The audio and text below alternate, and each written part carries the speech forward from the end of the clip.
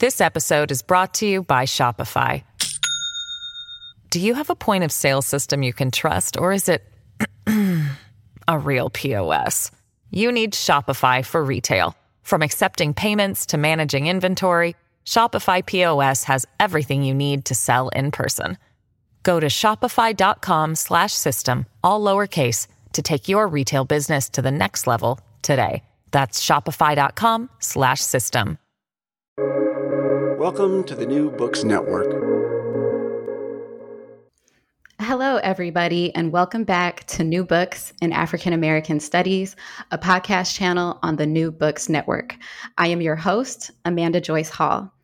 Today, we are truly honored to speak with literary and cultural performance studies scholar, professor, and one of my dearest mentors, Dr. Daphne Brooks, about her new book, Liner Notes for the Revolution: The Intellectual Life of Black Feminist Sound. The title releases on February 23rd, 2021, and will be out with Harvard University Press. Dr. Brooks is a prolific scholar and the author of numerous books, articles, and essays. She is the William R. Kennan Jr. Professor of African American Studies at Yale University, as well as a professor of theater studies, American studies, and women, gender, and sexuality studies. Liner Notes for the Revolution is a spectacular book that takes readers on a journey through more than a century of Black sound. In writing alongside the sisters who cared for Black women's musicianship, Brooks cast contemporary performers as historians, acclaimed writers as sound theorists, collectors and record label originators as music critics, and fans as the archivists of the so-called lost blues women. On each step of the journey, Brooks locates Black sound women as radical intellectuals, the creators of modernity, and the fierce leaders of a revolution in the making. We discuss this and more in our interview. Dr. Brooks, welcome to the show. Amanda Joyce Hall, thank you so much for that introduction and for having me today. Well, many congratulations on Liner Notes for the Revolution. I'm so excited to discuss this book with you. So I will jump into our first question. Your new book focuses on the self-fashioning, the culture-defining, and the world-making of Black women intellectuals who are musicians, collectors, critics, and writers. In that spirit, might you share with our audiences insights about your own self-making and the broader composite intellectual, political, and spiritual journey that has brought you to this point? Such a beautiful and generous question. Thank you for it.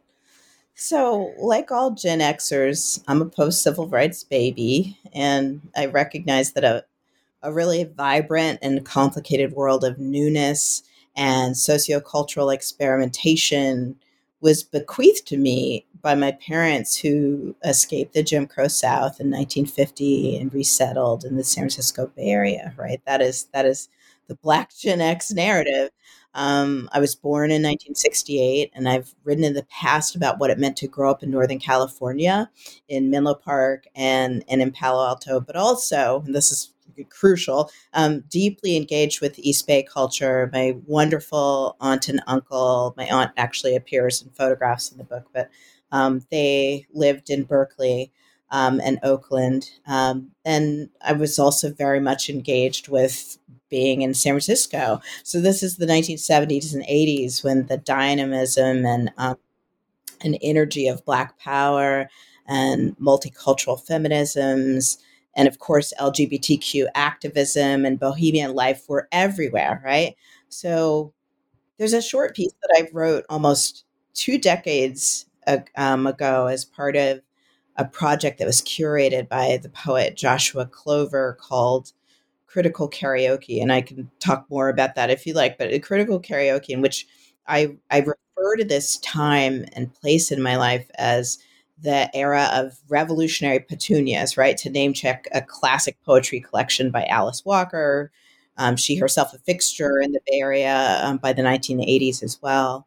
So I have these references in that piece to it being my childhood being the time of machine gun toting newspaper heiresses, that being Patty Hearst, who was a fixture in Bay Area culture at that moment, the phenomenon of her kidnapping and, a whole other thing we could talk about.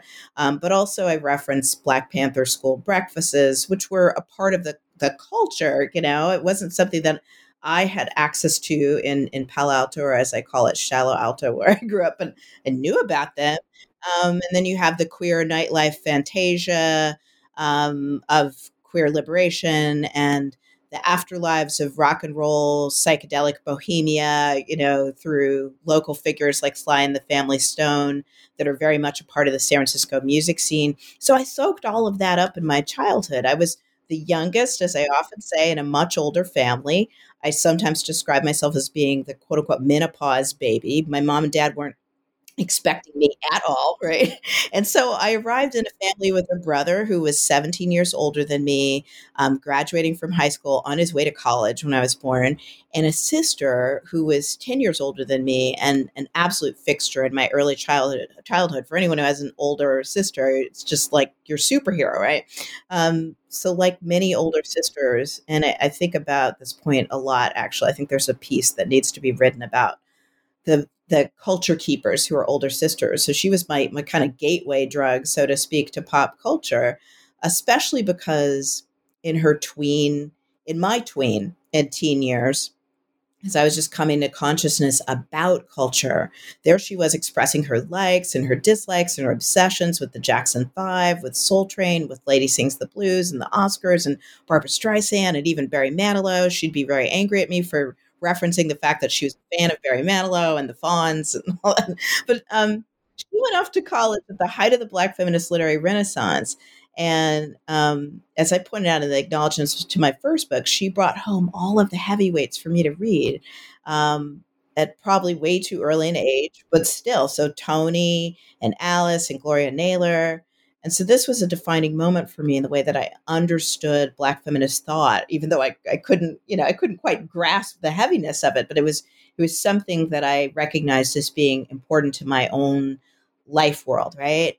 And my own kind of access to aesthetic expression as being radical and life affirming.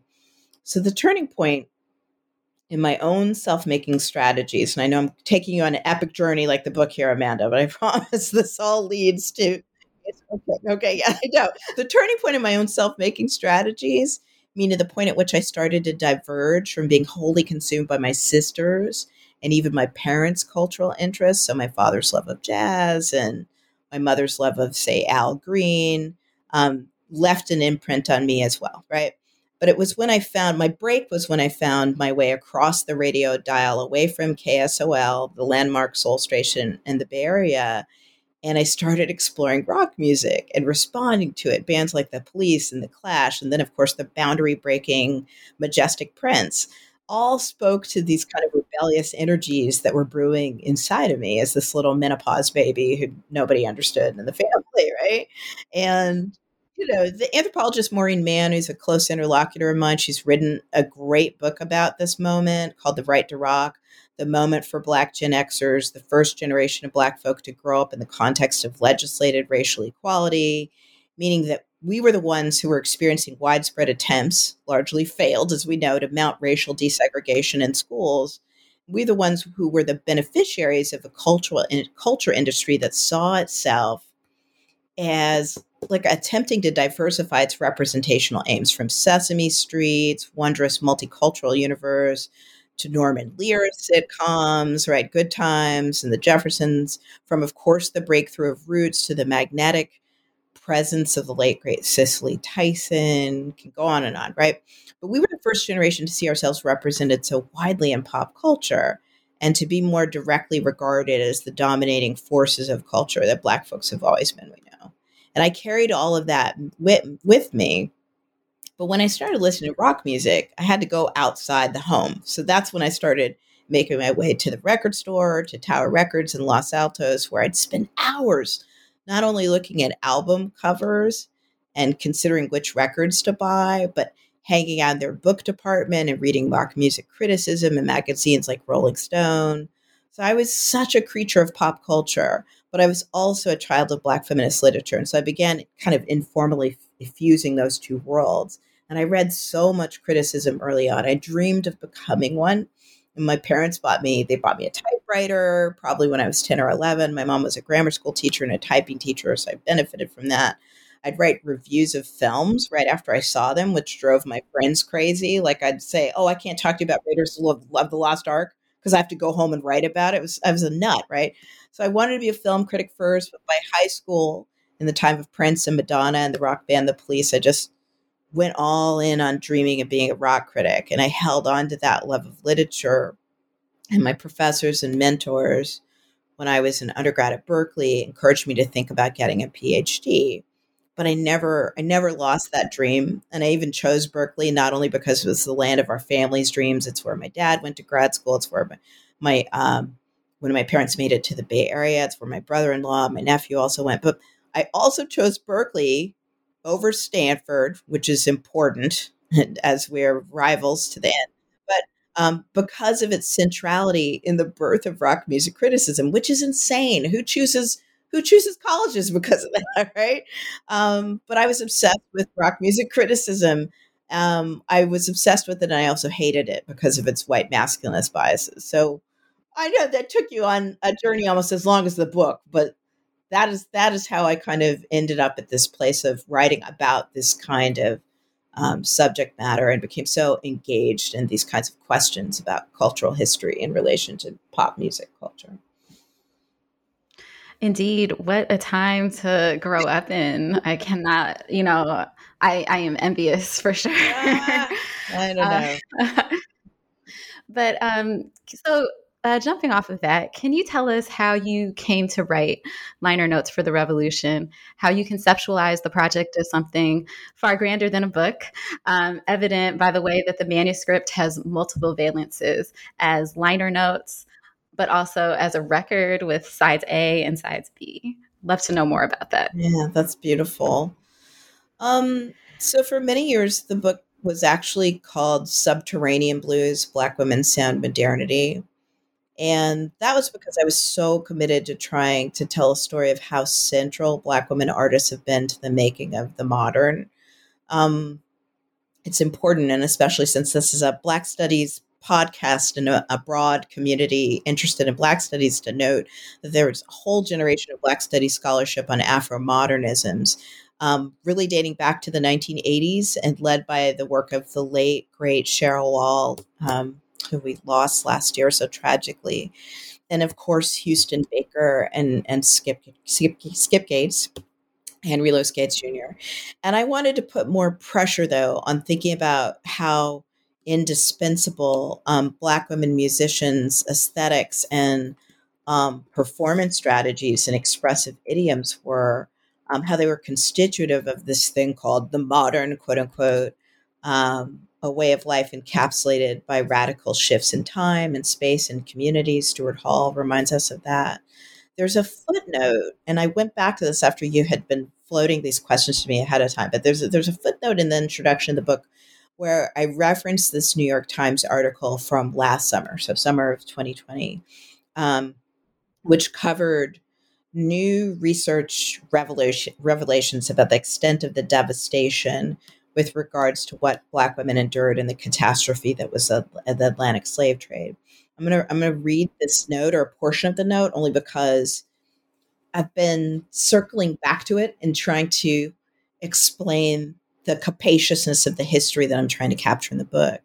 So I note in this note, I think it's, I don't know which note it is, but it's in the introduction. It says, a recent DNA study of the transatlantic slave trade has brought Horton Spiller's argument and that of Black feminist scholars of slavery into even sharper relief. And here's the quote from the article. It's from the New York Times article from July 24th, 2020. Excuse me. A new study uncovers the startling difference, quote, in the experience of men and women between regions in the Americas. So in the article, the scientists calculated that enslaved women in the United States contributed to 1.5 times more to the modern day gene pool of people of African descent than enslaved men. In the Latin Caribbean, they contributed 13 times more. In Northern South America, they contributed 17 times more. What's more, says journalist Christine Keneally, she adds, in the United States, European men contributed 3 times more to the modern day gene pool of people of African descent than European women did. In the British Caribbean, they contributed 25 times more, end quote. The title of that article is Large DNA Study Traces Violent History of American Slavery. Moment to take that in, right? So, I know, right? So, a guiding principle in this work was always to try and answer the question of why and how the descendants of this wretched journey and transgenerational ordeal not only held the capacity still to make radical and life affirming art, but also to consider the ways that their journey through terror, from the hold of the ship, as Hartman and Sharp have reminded us, to the cotton field, to the kitchen, not only produced the modern world as we know it today, but created the conditions for them to innovate these profound expressive forms that encapsulate and speak back to and ultimately transform that condition. So many extraordinary Black feminist thinkers have meditated on this idea, have broken it open, right? The ways that the revolutionary aesthetics of, say, the blues women, have transformed the ways that we understand our world and how we navigate that world, from Hazel Carby to Daphne Duval Harrison to Angela Davis. I wanted to trace that radical, that interventionist, expressive operation across the 19th, the 20th, and the 21st centuries and into our present moment, and by way of sound. And one of my most important interlocutors, great pioneering Black feminist sound studies scholar Farrah Griffin. This year's the 20th anniversary of her groundbreaking, history-making book on Billie Holiday. She was the one, though, in my world who famously said to me, "That's a long-ass book." I'm paraphrasing. Farrah would never say that. She was like, "That's really, that's kind of a long thing, what you're trying to do here." And it turned out to be that. So eventually I not only decided to divide up the project into multiple volumes, ideally a trilogy, but to change the name of the first volume to Liner Notes for the Revolution, because I was interested in this idea of a genre that writes alongside music and tries to, create a vibrant narrative that's in deep conversation with a particular recording, the liner notes to an album, right? I wanted to focus primarily on knowledge production about Black women's music, the role of the critic in defining taste and value in relation to Black women's music, and also the extent to which Black women musicians and critics and creatives, public intellectuals, how they generated their own counter meaning and theories about Black women's sounds and Black historical memory more broadly. So there are ideally there are two other standalone volumes. I'm happy to talk about them at some point that that come after liner notes. But I had to start with the critics, right? I had to start with the problem of gatekeeping, and clear a space to be able to then offer a counter history of Black women's musicianship. And then the other thing I'll just say about the concept of the side A, side B thing, which I have to give all props to my creative editor. It's such a genius idea, and he's so fantastic. His name is Nate Young. And he stepped into working with me on streamlining the length of the book because it was so damn long, early in the summer of 2020. So Nate, and it's still damn long, right? But Nate really helped me to take a step away from this project that I've been working on for so long in order to see it better. And the two of us started to discuss the distinct narrative threads that were clear in the project and that needed their own space to breathe. So on the one hand, you have a part one that brings to the fore this under-theorized, wholly disregarded tradition of Black feminist cultural criticism as a long 20th century phenomenon, and not just a crucial form of discourse that emerges out of the 1970s Black feminist Renaissance moment, and as a phenomenon which took Black women's sound seriously as something more than fetish, exotic, marginal to the work of Black male musicians. And then in part two, that part just kept growing and growing and growing. And it set its sights on the men who've been the gatekeepers of Black women's sounds, as well as ideas about their sounds for much of the past century. But I wanted to end the book in this present moment in which groundbreaking, I keep using that word, path-breaking, revolutionary Black feminist musicians, Cecile McLaurin Salvant and Valerie June, Rihanna Giddens, are assuming the role of the public historian, the archivist, digging forgotten and repressed histories of Black life. And of course, Lemonade had to be the epilogue. Um, so Nate had, I know, right? So Nate had pitched to me side A and side B, and I really leaned into that idea of what in my day, growing up with vinyl, signaled the lead single on the 45 or lead tracks on the long playing album. And the B side is being the place where you'd find weirder, crunk ass, more experimental material, right? The material that isn't likely to get played on the radio, although it sometimes becomes a fluke phenomenon like Prince's Erotic City or Queen's We Will Rock You. Those were tracks that started out as B-sides. So that's where I wanted to place not only the discussion about the white critics, but my own interest in speculative writing and thinking that can push the kinds of questions we have and conversations we have about Black women's musicality and sonic life. And so the last thing I'll say about that is that Saidiya Hartman, of course, I keep referencing her. She famously refers to this mode of writing of speculation in relation to Black archival opacities as critical fabulation. That's her famous coinage. And critical fabulation emerges as a form of kind of recourse in relation to the intellectual violence of white male criticism about Black women's music in this book. And that's a phenomenon that everyone from Toni Morrison to visual artists like Carrie Mae Weems to the poet Jackie Kay, as well as the musicians themselves, have innovated to manage this problem of white intellectual violence, which is something that we need to really speak about and call it out for what it is. For sure. And I think that you really invite us into this world. As I was mentioning earlier, through the way that you're writing, you grab your reader's hand and you take us on this long transporal journey. So it is long, but it is really, really amazing. So I've gotten jokes from people about like, well, damn, this is longer than a promised land. Obama's like, there's no reason my book is longer than a promised land. That's only because of the footnotes. So anyways, yeah. So with that, what was it like to actually undertake the research and the writing for this project? Were there materials and artifacts that you encountered that surprised you? Were there any particular moments or particular jam sessions that were particularly transcendent for you? I love those questions. Thank you, Amanda.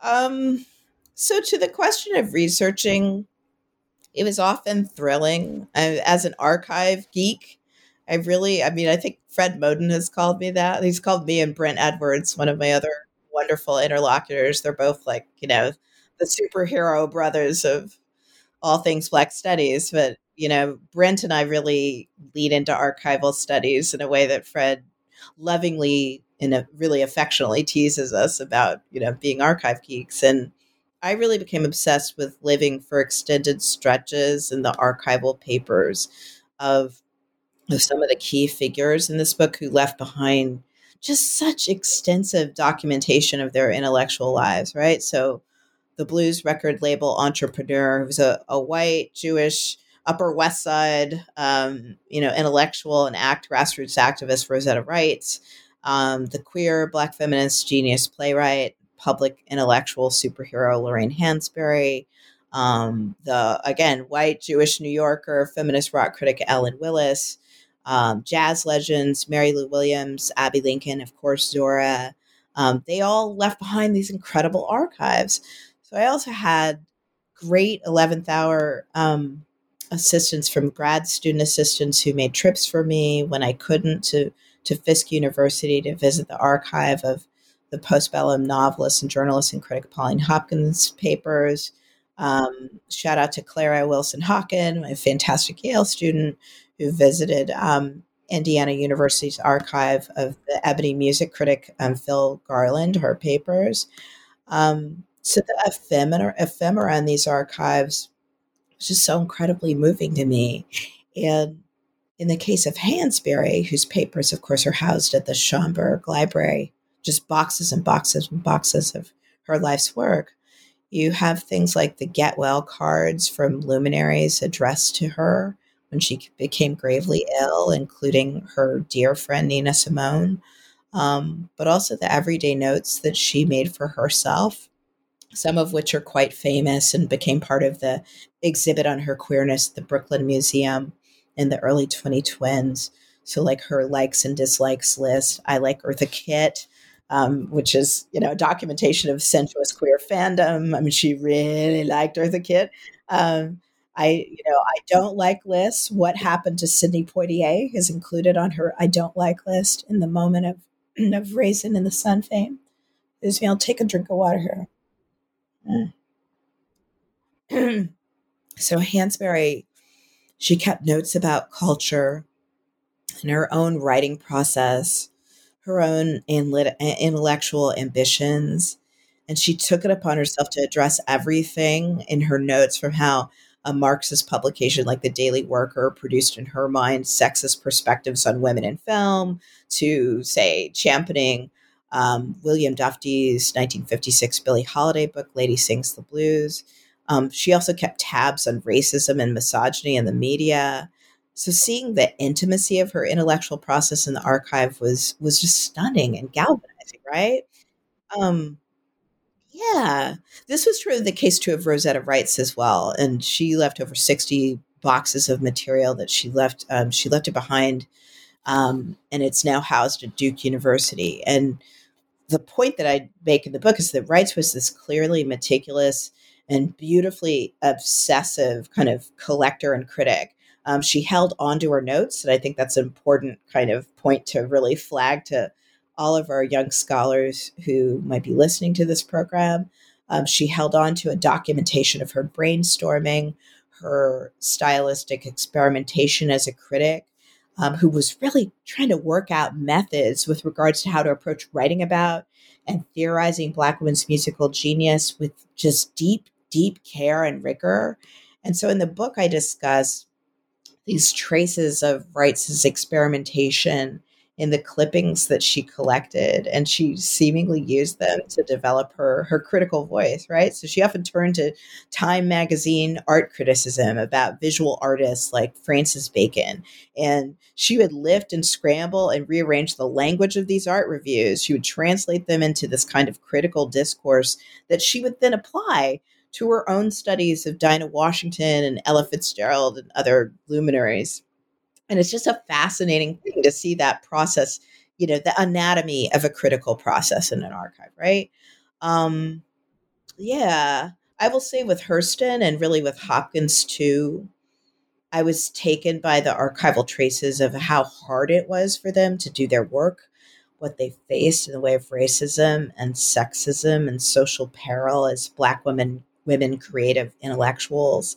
Um, and also at the same time, their undying determination to do their work, how passionate they were about doing their work, how urgent their own labor was to them, how they protected it jealously and fearlessly, right? So that was just moving and inspiring. And then to the question of transcendent jam session, right? Two quick examples I'll give, right? One is just the process of archival research itself. So when I was beginning my work in Hansberry's archive, it literally intersected with the passing of Aretha Franklin. And the Schomburg staff was so kind to me. They actually gave me a space in the library, a conference room, where I ended up doing press most of the day on air on the radio about Aretha. And then the coupling of that moment, right, and that mammoth loss with the privilege of being able to spend time traveling through the traces of the life of another Black feminist artistic genius, in this case, right, Hansberry, it weighed on me. And I really felt the ethical urgency, right, of trying to account for the richness and the capaciousness of the lives of each of the figures in my book, because I recognized and I felt even more profoundly what it means to lose them. And loss is a big trope in this book as well, right? Um, the session that I think of as almost like trance writing was when I went back to my alma mater to UC Berkeley to give a talk in what was called the Black Room, a Black Studies lecture series organized by the majestic and brilliant scholars Lee Rayford and Nadia Ellis and Derek Scott. Um, and this is when I began writing about the white male critics and collectors who were obsessed with the little known blues women musicians, Geeshie and Alvy. And that was a kind of writing that just came from the soul and the gut, and it flowed organically from a place of real intense intellectual and sociopolitical and ethical conviction and outrage about how Black women artists have been historically treated in culture writing. So there's a kind of rage infused intimacy and urgency to that thread of the writing in the book, and it ended up anchoring side B of the book, that tone and that passion. Mhm. That's uh, that's what I think that's kind of the space that we strive to get into. I think many of us Black students of Black studies, to locate that, yeah, just that passion and the viscerality um, of, based on the work that we're doing and the people that we are trying to honor and uplift through our critical, yeah, like our critical gaze Yes, the on the viscerality. materials. Yeah, Hmm. and academia, as it's been structured around white supremacist thought and ideas, it's all about repressing that viscerality, especially if it's like Black viscerality, right? And so we are taught and socialized in academia into a kind of, repression of our feelings, and the fact that the work that we do is about life and death, and it comes from the history of life and death. And to be able to now reinterpolate that feeling, and that sense of urgency into how we go about doing our work, I think is absolutely necessary, not only because it gives you a much more accurate and vivid, and I keep using this word, but capacious sense of Black life in academia and outside of it, right? But it also, I think, challenges us then to have to be more ethically in line with our intellectual pursuits if we can feel it. And I wanted to write really close to that feeling, as close as I could get to that feeling. Right. Uh, it actually reminds me of what we're talking about is Lauryn Hill's MTV Unplugged, and her meditation on repression, and making the argument that that like middle class white culture that we are all, I mean, and it's intense in the academy, but everywhere in, the US and many places in the world, just leads to tremendous repression. So I'm just encouraged by this, conversation that we're having about getting out of it. I Yeah. think that's what she said. She's like, we have to get out. She's like, we have to Yes. get out. Yes. And So, that's, I'm glad you brought her up. I mean, she comes up in the book, and mhm. our Yale alum colleague, one of my former students, the great Lamar Bruce, who's written about, the ways in which she's scripted as mad and her pathologies and all that, uh, the troubling risk involved in taking that kind of leap to be open, to feel it all. And that's a white indie kind of line from the musician Feist, whom I adore. She has a song called "I Feel It All." But to do that, we risk being pathologized, right? And as we know, as Black feminists, being called crazy. And so I think that the pedagogy for me as a scholar and being able to mentor my students and how to do this is to be able to I think, and I'm just saying this for the first time, but to be able to bequeath to anybody who is committed to this kind of struggle and thought, to being able to hold together both the precision and rigor of what academic analytic criticism has given to us, but to at the same time infuse it with that feeling. And we have all sorts of great models of that, from Toni Morrison to Saidiya Hartman to my late great mentor Barbara Christian, and Valerie Smith, and the whole generations of Black feminists. But it is a dance to be able to hold that all together. Yeah. This episode is brought to you by Shopify. Do you have a point of sale system you can trust, or is it a real POS? You need Shopify for retail. From accepting payments to managing inventory, Shopify POS has everything you need to sell in person. Go to shopify.com/system, all lowercase, to take your retail business to the next level today. That's shopify.com/system. It is. And one that I most certainly welcome and look forward to continuing to engage in. Um, so let's just build on that. One of your main arguments in the book is to present the magnitude and the consequence of Black women's sonic labors as Black feminist intellectualism as a particular type of canon that contributes to the larger Black intellectual feminist canon. Can you tell us more about this and how you are theorizing the labor of sisters like Pauline Hopkins all the way to Janelle Monáe, and the ways that they are articulating a Black feminist modernity and a particular type of revolutionary world making? Yeah, no, thank you for that question.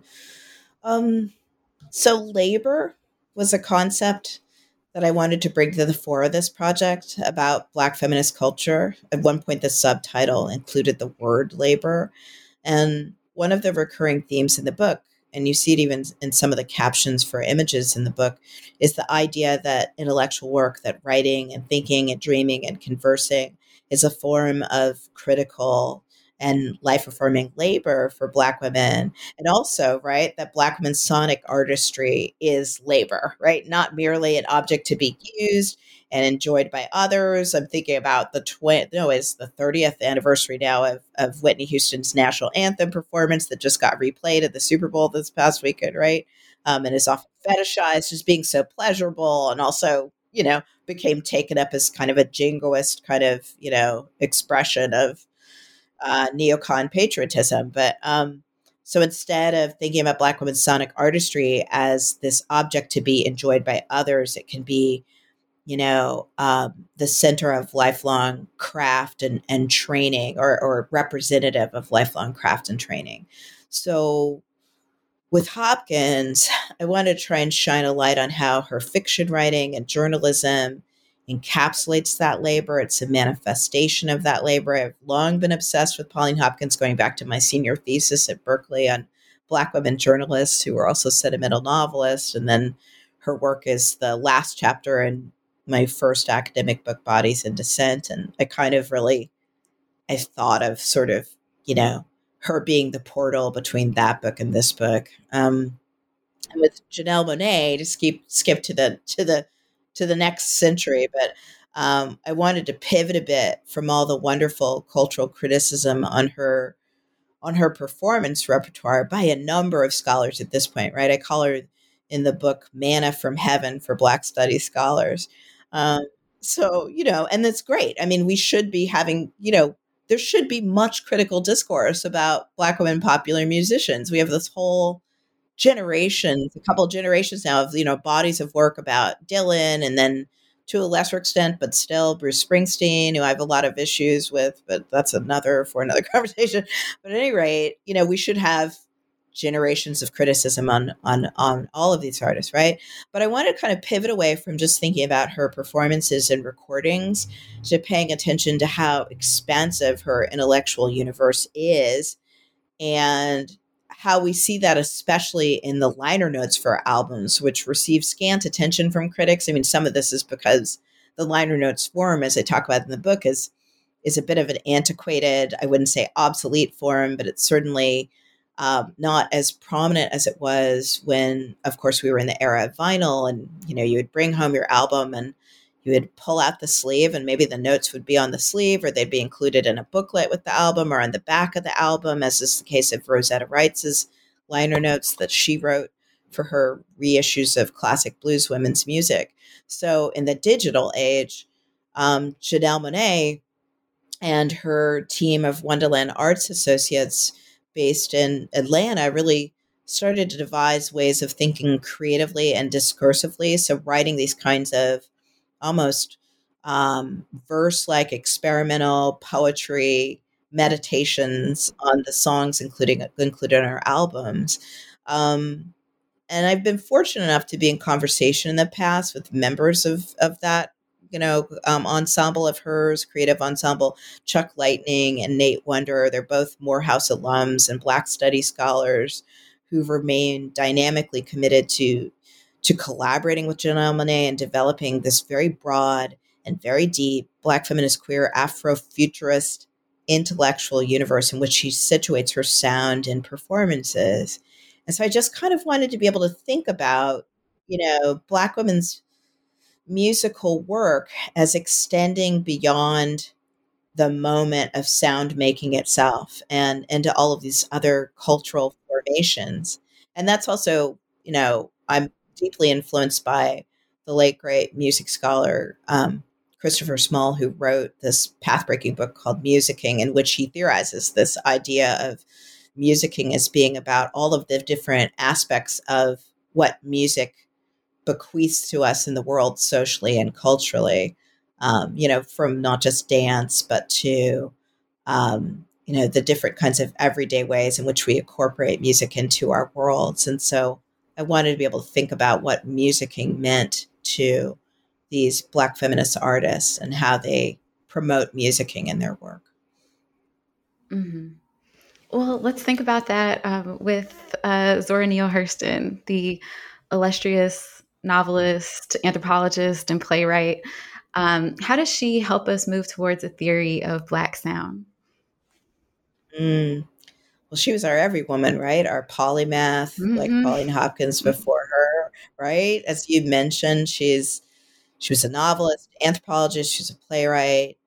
She was also a performer, a dramatist, a recorder of Black culture in the context of all of her gifts and talents. In fact, we can kind of think about all of those different kinds of sociocultural roles that she played and hats that she wore as being um, acts of radical recording of Black culture, right? And documentation of Black culture.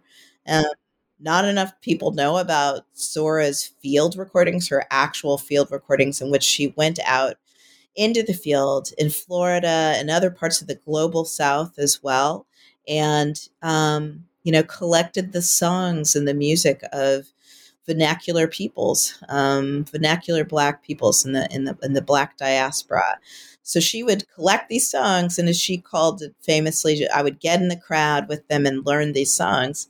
And one of the innovations on her part was not only to, become the godmother of, Black anthropological studies, but to use sound and to use the performance of sonic life through her own body and through her own, ferociously amateur, strategies of vocalizing. She was not a trained singer, as we all know, and that was important to her, right? To kind of to be able to recreate, um, through her own body and through her own expressive practices, the sounds of Black life as it sustained itself in the universe. So she would perform these songs for the WPA's project of traveling across the country in the context of the Great Depression and trying to document what the WPA team saw as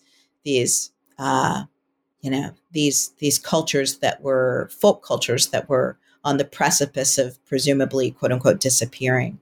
So she was central to trying to be the node between the point of disappearance, which Jean Toomer, of course, famously was kind of romantically writing about in Kane and other Afro-modernists. She wanted to be that point of documenting what she saw as, being a Black culture that was in danger of dying out completely. And so, as a radical, sound archivist, she's kind of our, she is our living archive, right? Um, so I'm really grateful to Glenda Carpio and Werner Solers. They were the ones who first brought that Zora material to my attention in the early 2010s, and it's lived on in the Smithsonian website for some time. Anyone can listen to those tracks. what I wanted to do in the book was also to place these recordings in conversation with her culture writing, with some of her most famous essays, Characteristics of Negro Expression, which the late Dwight Conquergood, performance studies scholar, calls the first Black performance studies essay. Her Spirituals and Neo-Spirituals essay, which was really like her, throwing lots of shade on the idea of the concert hall. Negro spirituals performed by the likes of the Fifth Jubilee Singers and arranged by figures like Hall Johnson and others. She wanted to really mark the distinction between, Black music that was performed for the white masses versus Black music that was performed intimately in vernacular communities.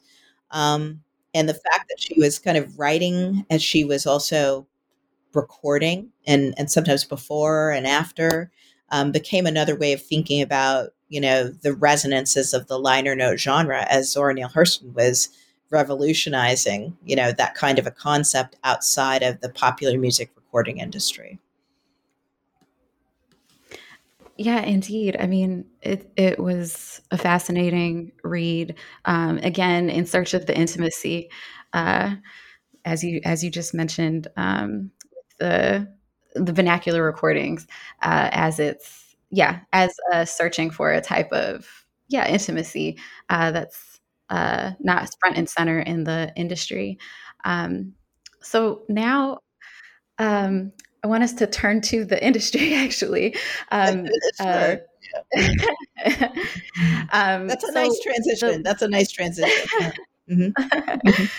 what is the feminist intellectual counter history of pop music culture, and what does Rosetta Reese tell us about it? How do you see the interplay between the development of Black women's sonic cultures, kind of what we talked about just now, and the broader landscape of critics who sought to challenge the white patriarchal hegemony in pop music? Yeah, that's a great question. I love that. I love that segue. Like I said, I mean, Rice is a really, um, she's an important person to think about in relation to the recording industry, because she reminds us of the extent to which Black women's sounds were always facing the perils of precarity in the recording industry, from Black women not being able to record blues music until Mamie Smith broke through in 1920, or really African Americans in general were not able to make recordings, save for the great vaudevillian Bert Williams in 1919 made the first recording for a music label, and then Mamie Smith breaks through with the first blues recording in 1920. Before that, with the nascent recording industry that Thomas Edison played a huge hand in, as well as other figures.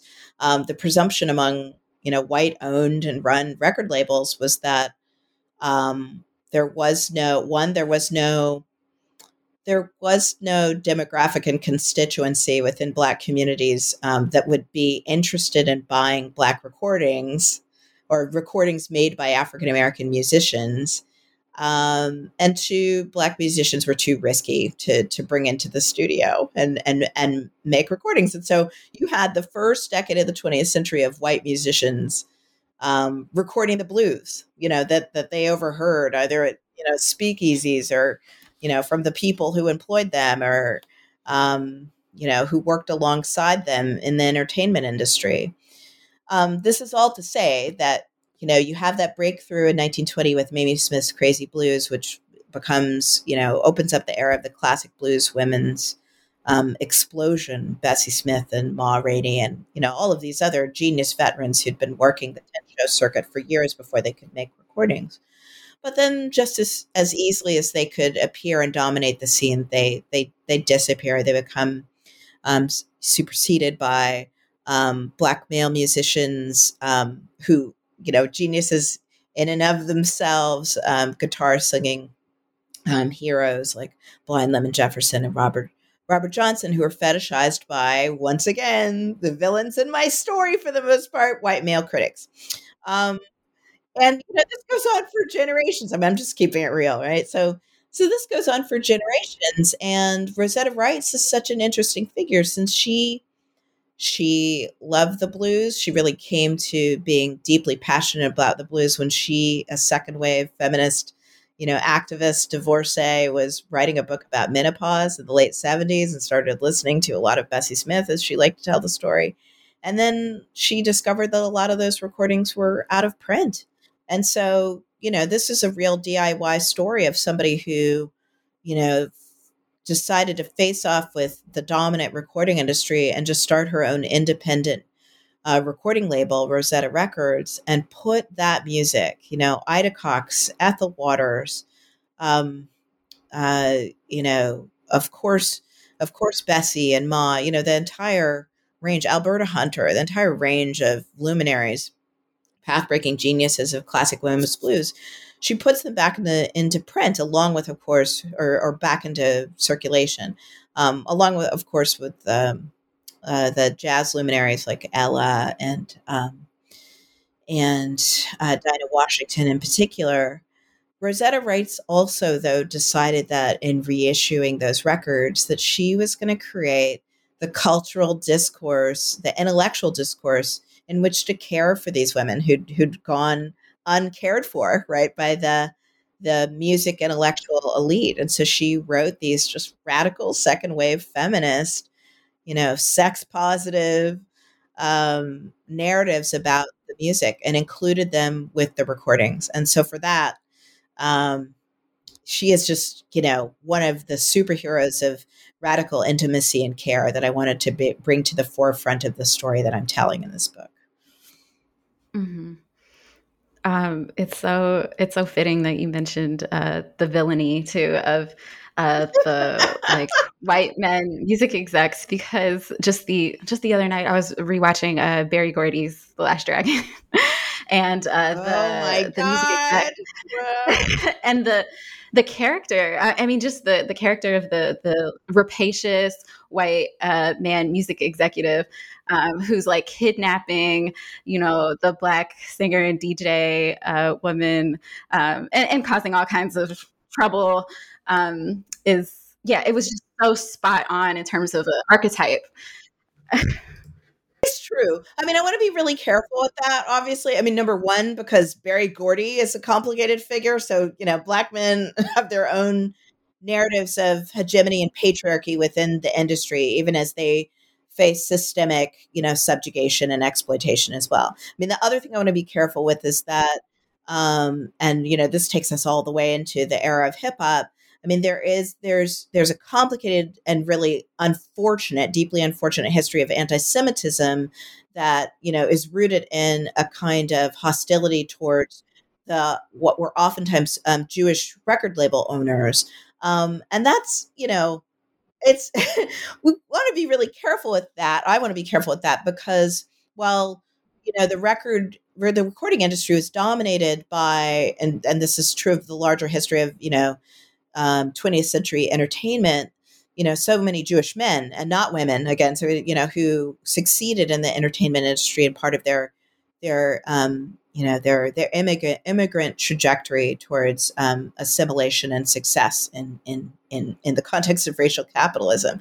But there were also a number of allies, right? Yeah, who were just extraordinary figures and who felt an affinity, of course, towards Black music that, of course, was deeply charged and problematic, going back to somebody like Al Jolson, but who, on the other hand, say for instance somebody like a Jerry Wexler, who is really just pivotal and transformative figure in Aretha Franklin's career when she signs on to Atlantic Records, and that changes the face of pop music history in the late '60s, or the Chess brothers, who were all along the axis of complicated. I mean, the Black feminist filmmaker. Oh my gosh, whew, This is my age is gonna cap me out on this. What is Dee's like? Not Dee Rees, who made Bessie, but she made Cadillac Records, and that was one of Beyonce's starring roles as Etta James, and I think that's an important narrative where you see the different kinds of power inequities, but also the kinds of complicated alliances that are forged between white male record label owners and the Black musicians whose labor, was expropriated and commodified. It's not a neat story at all. So I'm holding on to the word villains because when they were villainous, they were really villainous, and they weren't just the label owners. That's the thing that's part of the story that never gets told, is that the critics were villainous too. And we don't pay attention to the critics because they're supposed to be invisible, but their invisible hand with regards to taste making, right? And informing the institutions that then decide like who should get nominated for a Grammy or who should be inducted into the Rock and Roll Hall of Fame. And we might want to note that this is the most historic week in Rock Hall nomination history. We have more women and Black women on the ballot than ever before. And that's not a coincidence given the way 2020 unfolded. But that there are other lines of villainy in the culture industry that I wanted to really pay attention to, and other lines of white supremacy. So long sidebar, but I wanted to flag that. No, thanks. Thanks so much for saying that. I couldn't agree more. And yeah, the invisible hands of tastemaking, the way you put that is so, yeah, it's so telling of the things that kind of need to be uncovered, all of the interconnections between different controlling interests. Um, so moving on to the next chapter, which is, love the title of this chapter, Thrice Militant Music Criticism, Ellen Willis and Lorraine Hansberry's What Might Be. How do you put these two in conversation with each other, and what does it mean for the interpenetration of rock music criticism and Black radical thought?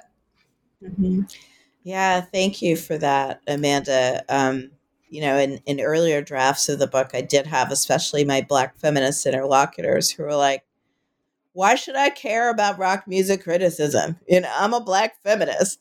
I don't care. Like, well, is it? I had that question, like, is this just about my own weird story that I've now given you of, going to Tower Records the same time I was reading like the Bluest Eye and Sula? It's like, I think there's something more here to this.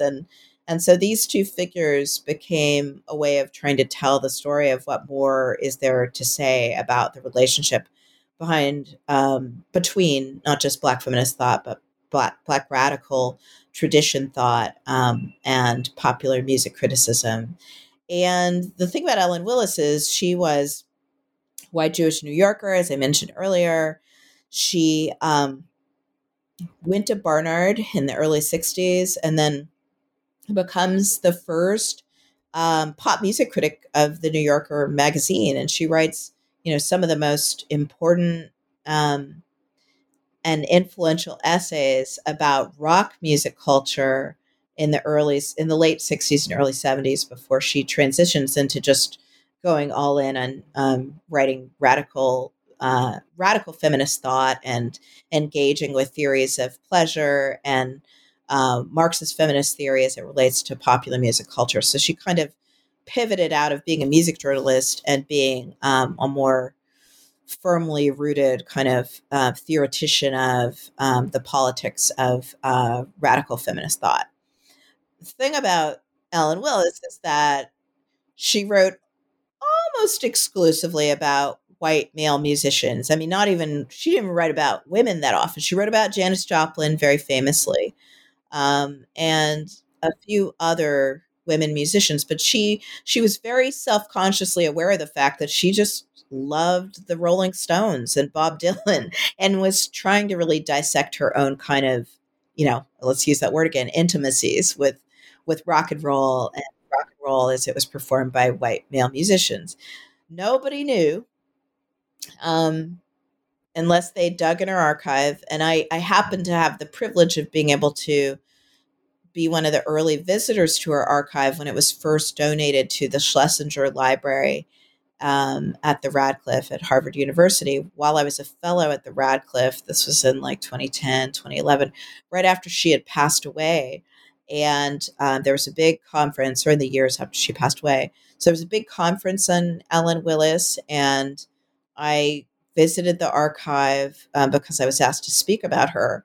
And one of the first clippings that I found in her early life files was that when she was an undergrad at Barnard, she had interviewed Ellen Willis when she was, or I'm sorry, she'd interviewed Lorraine Hansberry when she was an intern at Mademoiselle magazine one summer.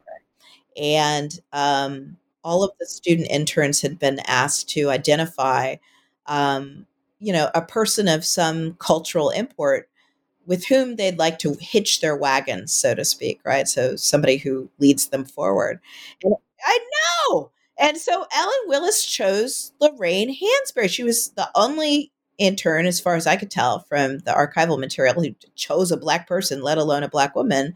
And this was, right in the run of Lorraine Hansberry's just, global fame as the playwright who gave us A Raisin in the Sun, which becomes this enormous Broadway breakthrough, wins unprecedented accolades for a play written by a Black woman.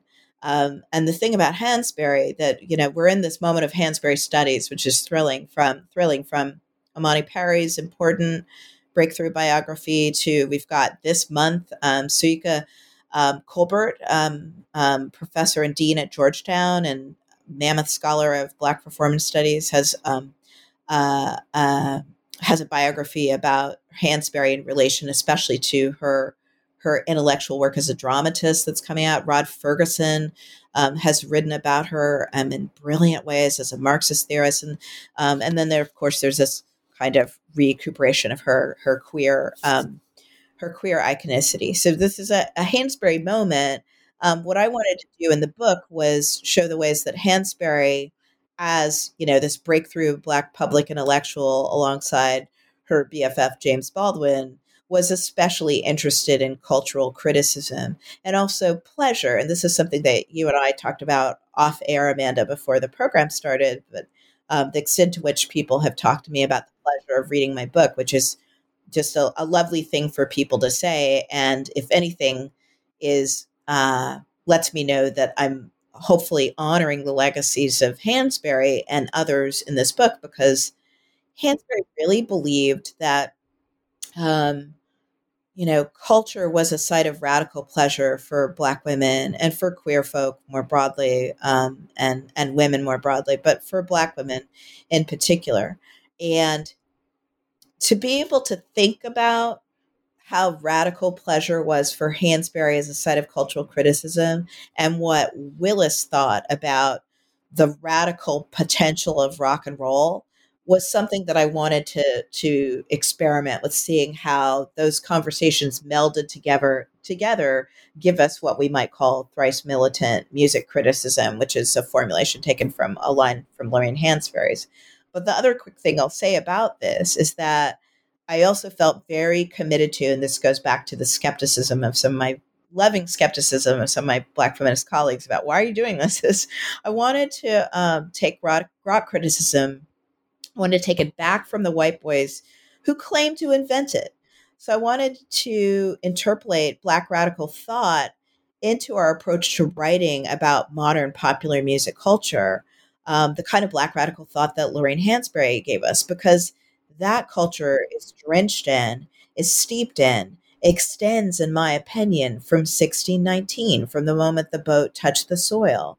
And so I felt that it was so crucial to be able to show the ways that Hansberry was a force that was not fully realized in Ellen Willis's writing. But the fact that they crossed paths is what the late great queer theorist and dear friend and interlocutor of mine, Jose Munoz, would call a kind of kernel of utopian possibility for what lies in the future, right? So maybe that connection can lead to the kind of criticism that Hansberry longed for and that Willis could not quite completely actuate, even in her own genius body of work. And that right there, in those moments when reading this book, is when I learned so much from you, and just experience, as we were talking about earlier, just the joy of you doing this work, the joy that I get from reading the arguments that you're making and the way that you're, reading this letter between these two, or this kernel of utopia between these two women, is something tremendously profound. and just building off of this kind of work that you're doing, the next few chapters critique the limits of the blues archive and the larger crisis of archival loss when it comes to Black feminist artists. And I'm wondering what you make of the mythologies that emerge from the two artists who you discuss, G.C. Wiley and L.V. Thomas, and the attendant subculture, because you also read the subculture that preoccupied critics and collectors fashioned around them. Yep. No, thank you for that. First I want to say up front, there's a scholar, an independent scholar. He's a part of the narrative in this book. Well, there are two that are really important to the story. The first is Grail Marcus, who is one of the godfathers of rock music criticism. He was, a part of the original staff of Rolling Stone magazine, and has gone on to write some of the most influential and most famous books about rock music history. And he's a friend and a mentor to me. And weirdly, we grew up in the same town. We both grew up in Menlo Park. I mean, Grail is, a generation ahead of me.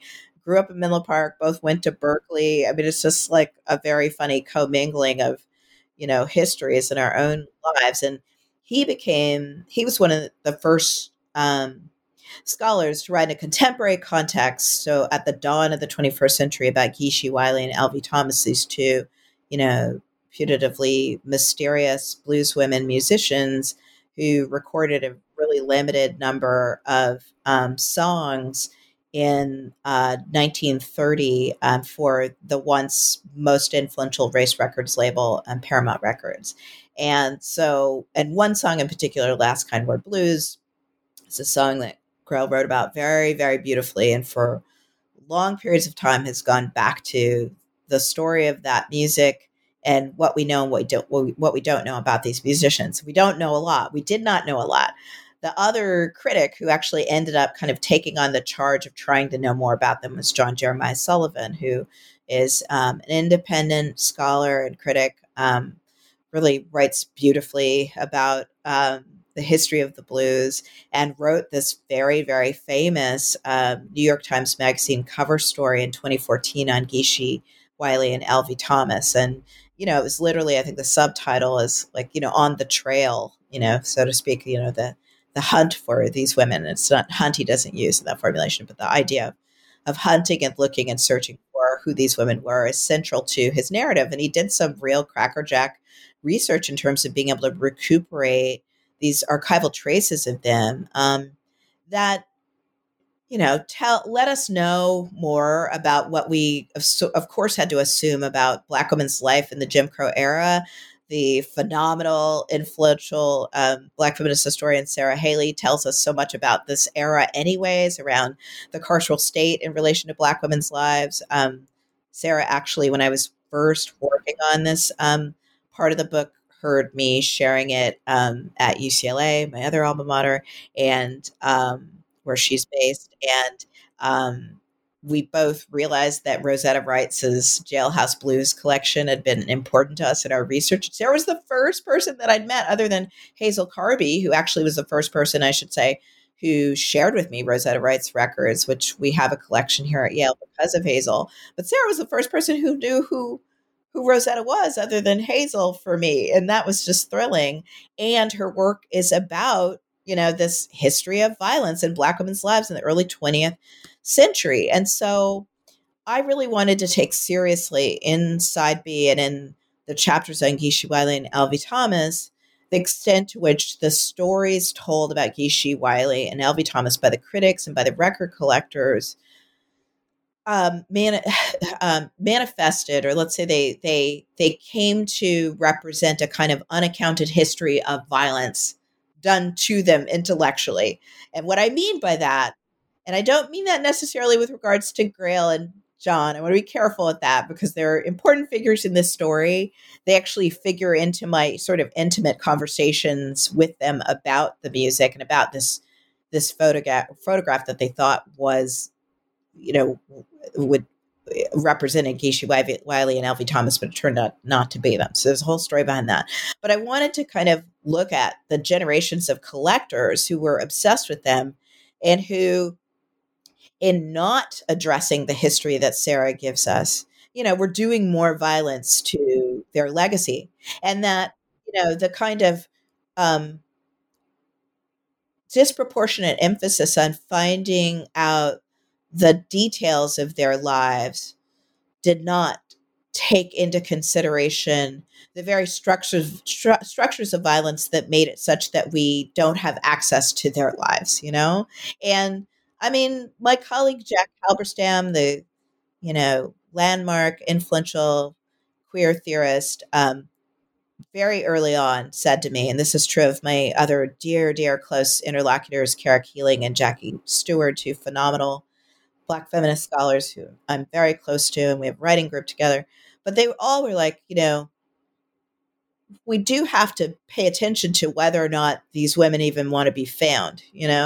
Maybe part of like being able to escape the violence of the state, right, is to do that, fugitive work that is so important to Black radical existences, which is to be able to thrive on lower frequencies in response to the violence subjugated onto Black bodies. So that's the story that I wanted to try and tell in that part of the book. And we have to talk about the next chapter as well, the one entitled "If You Should Lose Me" of trunks and record shops and Black girl ephemera.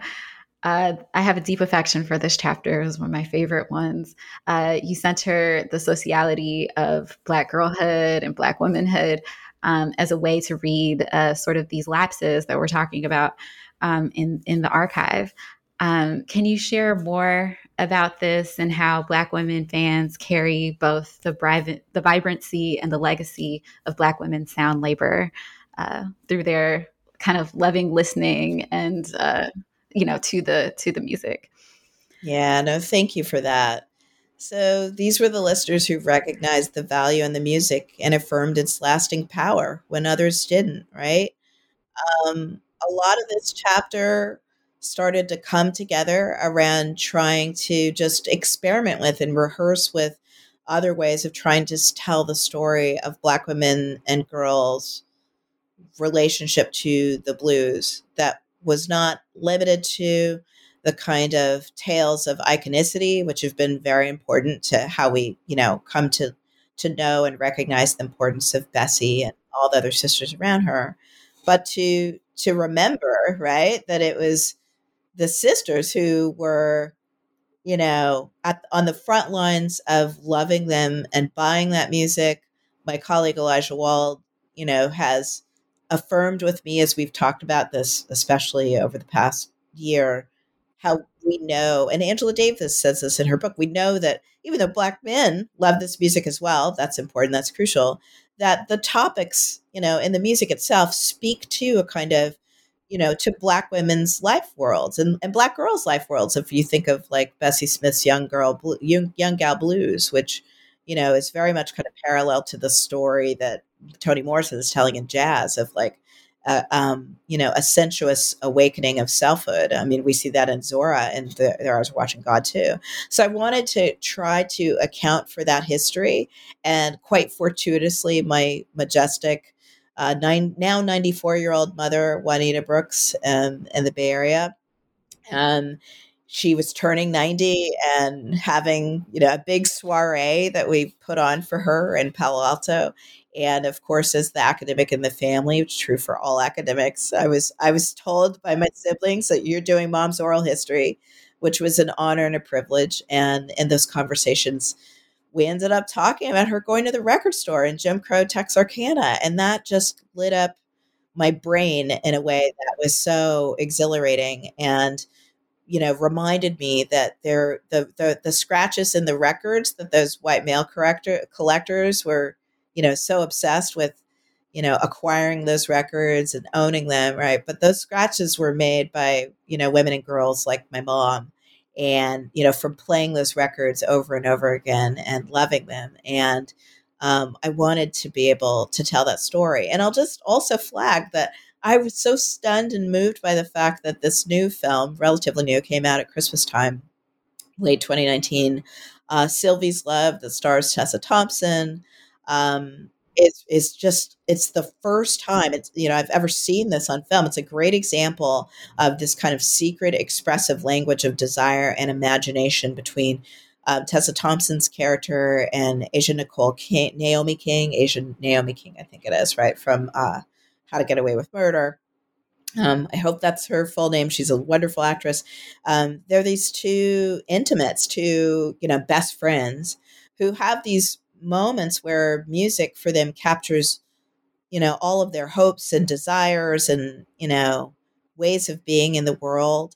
It's kind of amounts to a socio-political and intimate common sense for them. But the other incredible thing in the film is that her father owns a record store. And this is like the late 50s and early 60s, Tessa Thompson's character. So, some of our first images of her are in a record store and, having a deep kind of knowledge of the music in the store and finding pleasure and dancing around the store. And I thought, well, there it is. And this is a history that I hope we can continue to keep digging into because it's a powerful one. Indeed. It took me back to, the days when I used to go to my neighborhood record shop and get records, even You're the though last I didn't have generation anything. of that, Amanda. Yeah, I mean, Yeah. it's dying out, so. Yeah, we had a record player, but the shop also had CDs, so I actually got a lot of CDs too.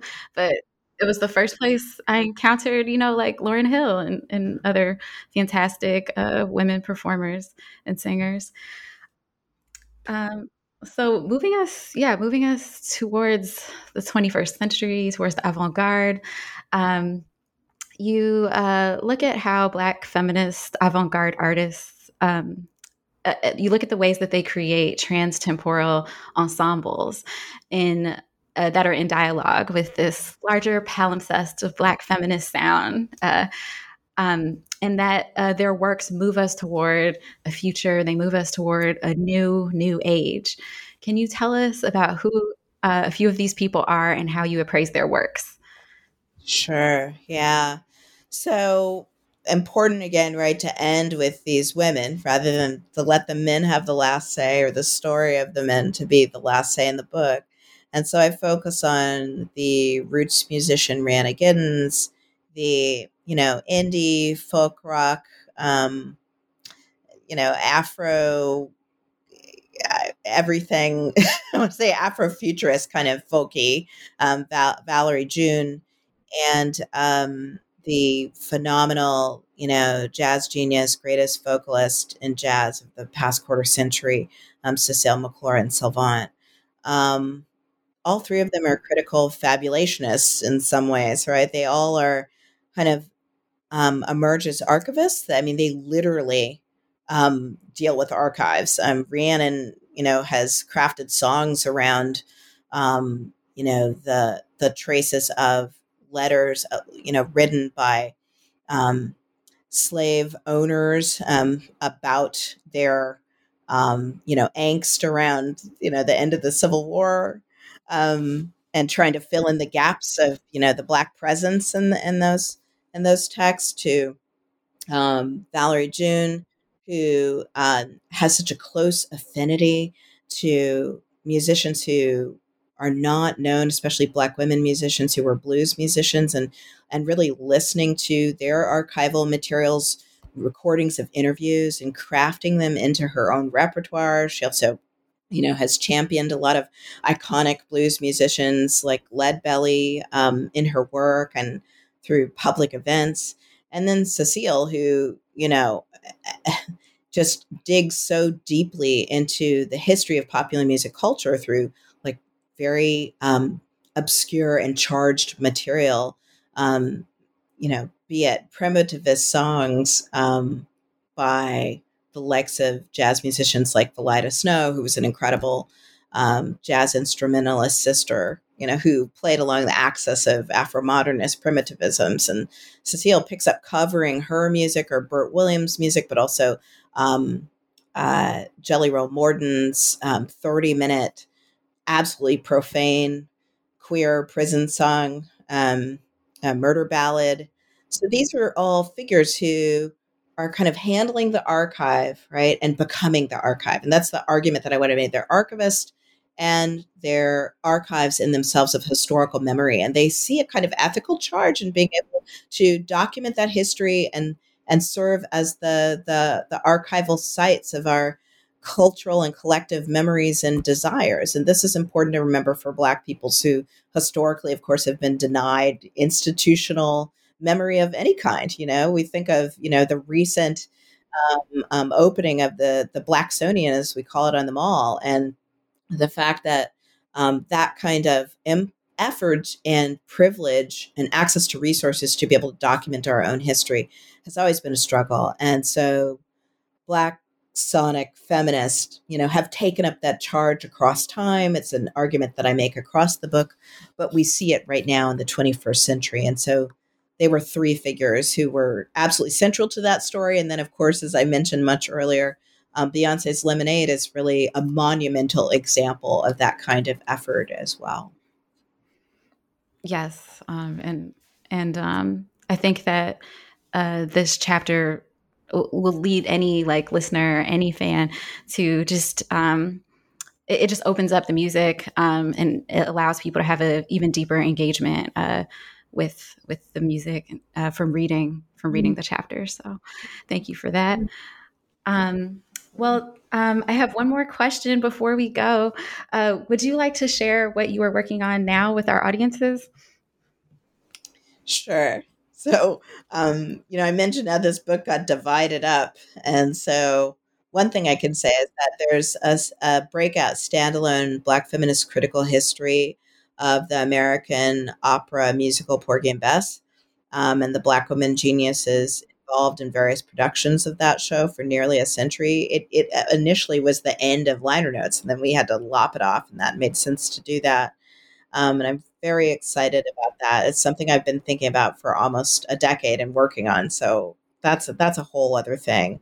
And then there are two kind of follow-up volumes that I hope will see the light of day to liner notes, the follow-up to liner notes. One is tentatively called Nobody or a Nation, Black women musicians in the mid-century making of sonic citizenship, which explores how mid-20th century Black women musicians like Eartha Kitt and Nina Simone and Etta James, Tina Turner, the Supremes, rest in peace, Mary Wilson, how these artists engage questions of democracy, privacy, and Blackness in the public sphere, and also how we think about their kind of geopolitical Afro-cosmopolitan lives in their music, beginning with the end of the Second World War through the early 1970s.